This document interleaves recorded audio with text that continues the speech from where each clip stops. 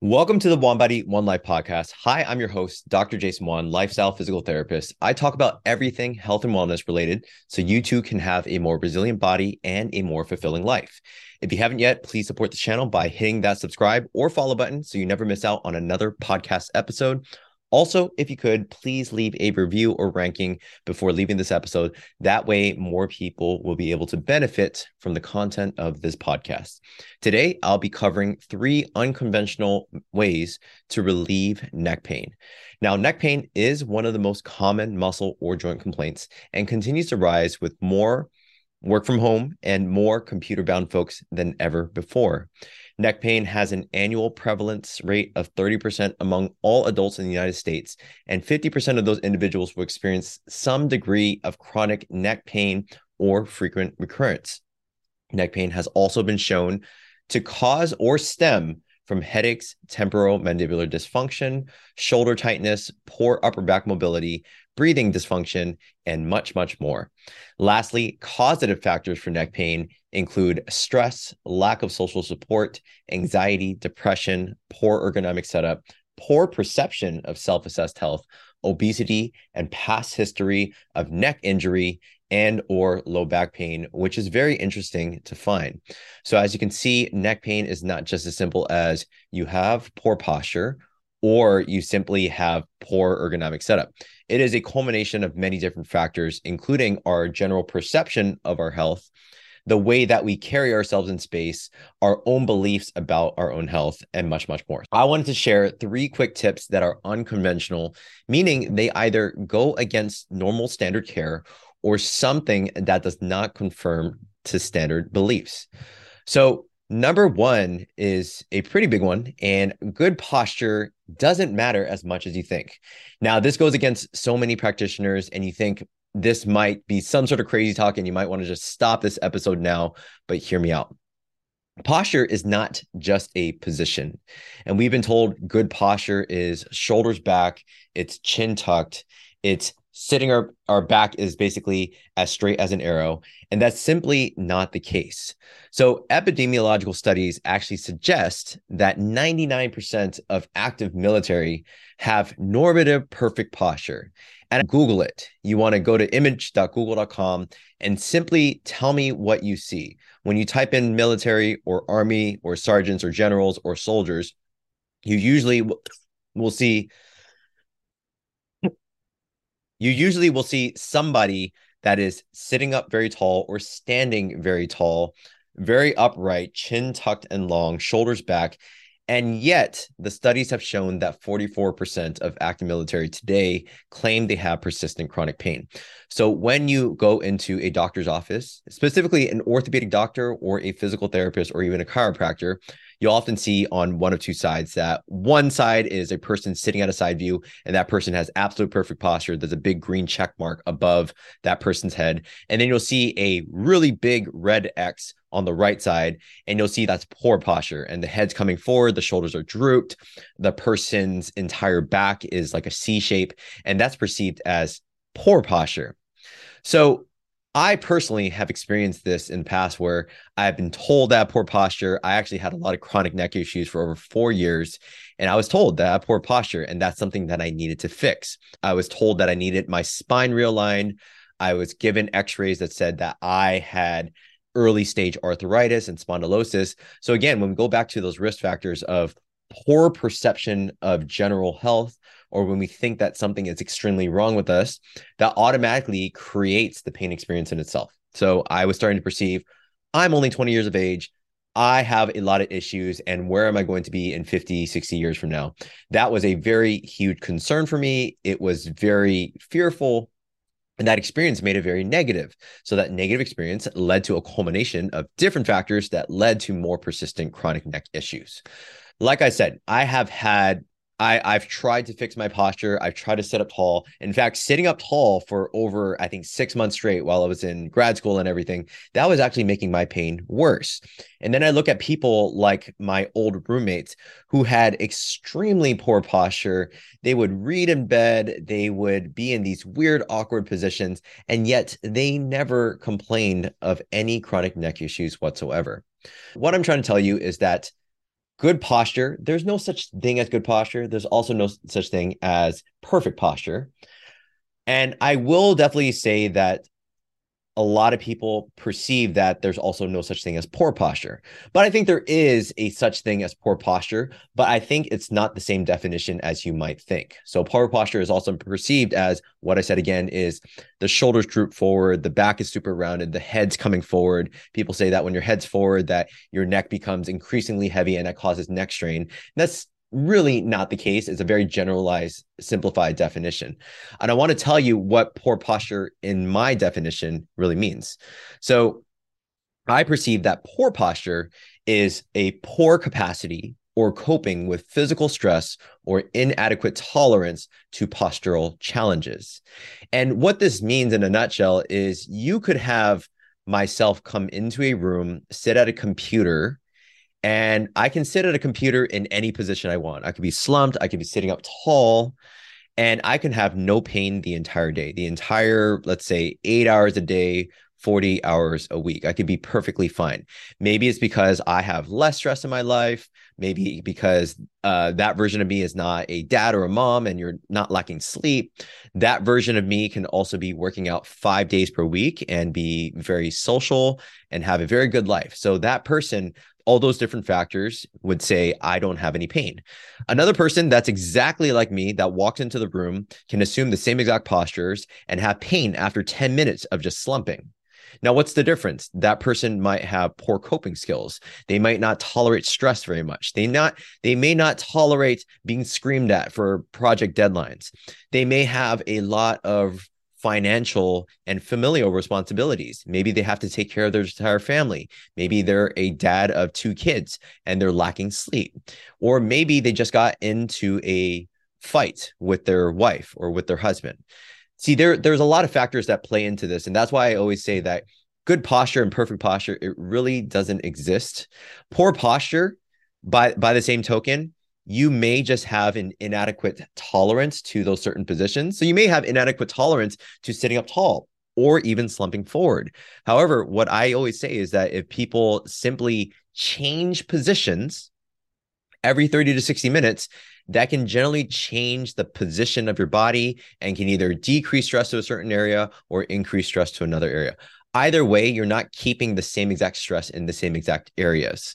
At the same time, I always encourage people to breathe more at work, to be able to learn better stress management skills, and to even change up the ergonomics. So I currently right now, I have a Jarvis Fully. It's a desk that goes up and down. I was gifted to me by my family back in 2019, and it's been a game changer. I no longer have to sit for 8 to 10 hours.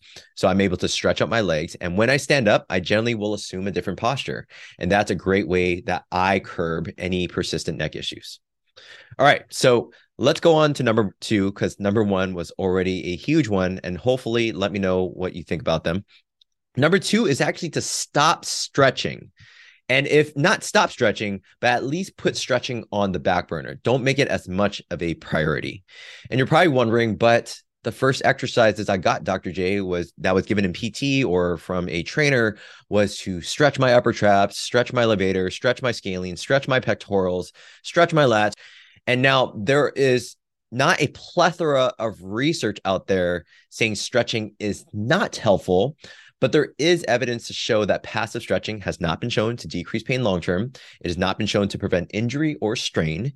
And in fact, excessive passive stretching can actually be harmful and increase your risk of injury.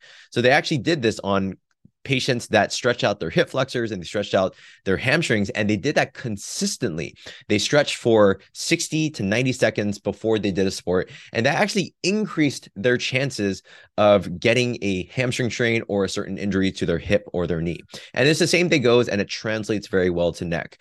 Now, if you don't believe me and you're saying hamstrings and neck, they're very different. Let me actually put you in a certain scenario. Have you ever fallen asleep on a train or an airplane window? And it's not falling asleep on the window, you know what I mean? But it's falling asleep on a seat, and your head will simply droop to the right or droop to the left, depending on where the window is. And when you wake up after, let's say, an hour or 2 hours or however long you've been sleeping, you feel a strain in your neck. It's hard to bring your head back to the center, and you're feeling a lot of tension in your neck. And when you try to do any little movements, sit to stand, or try to grab your suitcase out of the different compartments, it's very hard to do that.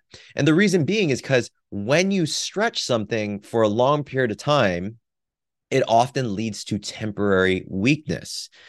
And this goes into different scientific principles like myosin crosslinks and sarcomeres, where muscles, they contract. There's certain fibers that grab onto each other and contract the muscle.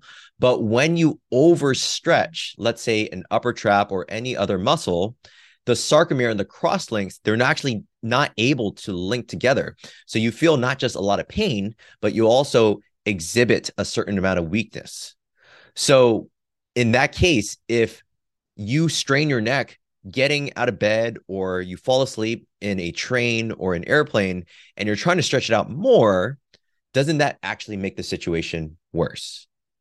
So now that I kind of hit on that point, and I often tell people is that you can stretch your upper traps, even if you just had persistent neck pain, it wasn't as much acute. So you had more persistent chronic neck issues. I often say that passive stretching is just a means to an end. You can do it. There's not a lot of harm to it, but it's not going to get you better long-term.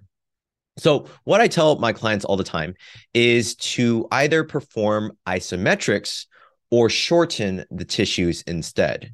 So isometrics, in a nutshell, isometrics is a certain muscle contraction. There's concentric contractions, there's eccentric contractions, and then there's something called isometrics. And when you break down the Latin, iso means constant and metric means length. So it's constant length. And what that means is the muscles aren't really stretching or shortening, but they're simply maintaining a certain position, and it is under tension. So what I mean by that is what you can do right now, unless you're driving, of course, be safe, is to try to put your hand on the side of your neck that hurts. It could be the right side, it could be the left side, or it can be even the back of your neck. So if you have a lot of pain in the back of your neck, simply put both hands behind your neck, interlace your fingers. Or if you have pain on your right side, try to put your palm on the right side of your temple. What I want you to do is simply push your hand into your head, and your head will meet the pressure of your hands.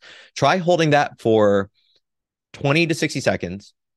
Do it anywhere between 1 to 3 repetitions. I want you to grade the amount of stress that you put into your hand or head.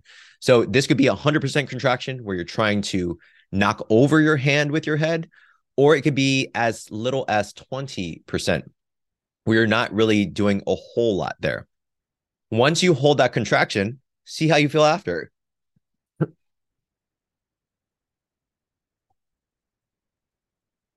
Once you hold that contraction, you'll start to realize that isometrics, they actually might improve your range of motion going that direction, or it reduces your pain. I'm not saying that it's going to be a promise that your pain is going to be completely relieved with just one set, but it should give you a sense of, oh, my motion feels better that direction, or my pain feels less.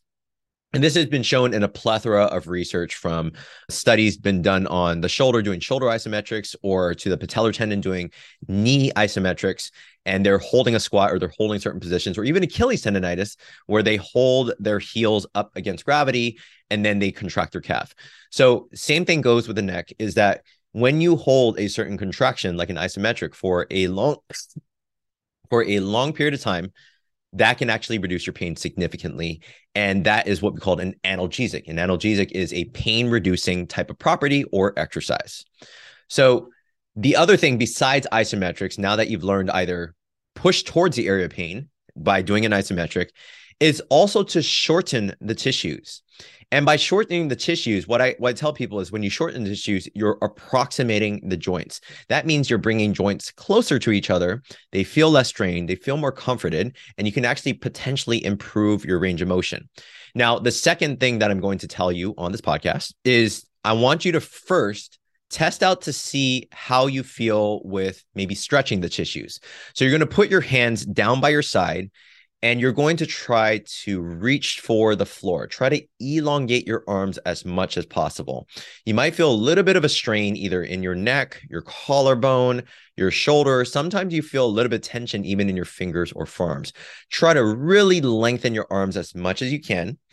And when you lengthen your arms, I want you to try to bring your right ear towards your right shoulder and then your left ear towards your left shoulder and see how that feels.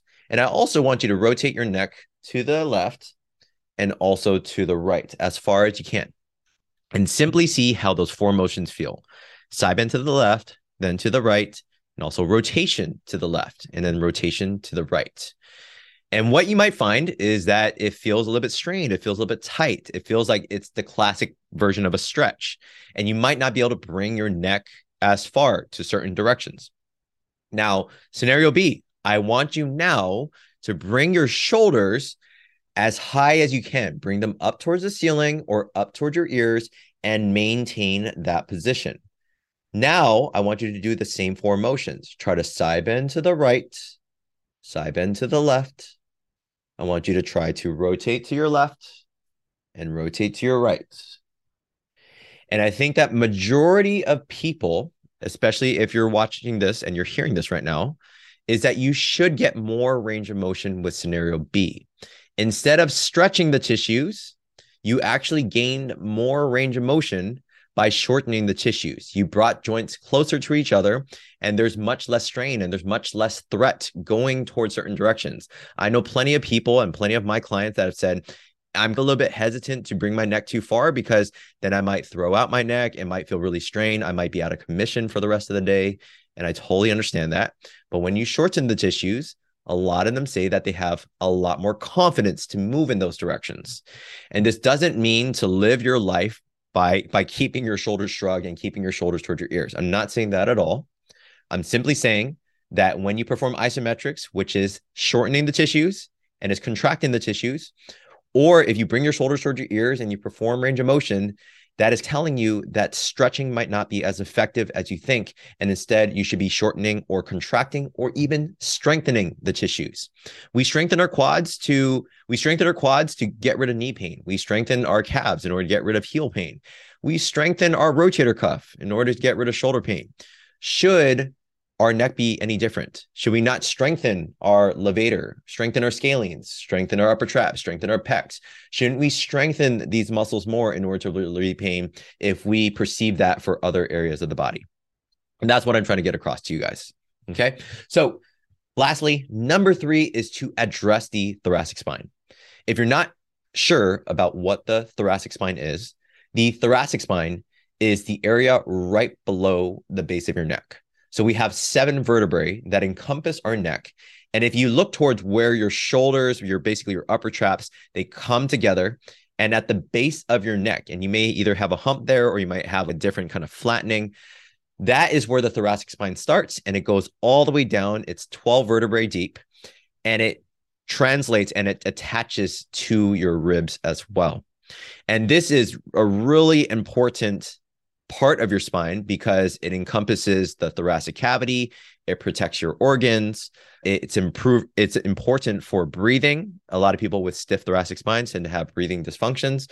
So there's a lot of different reasons outside of this podcast. I can do an entire podcast episode on just the role of the thoracic spine.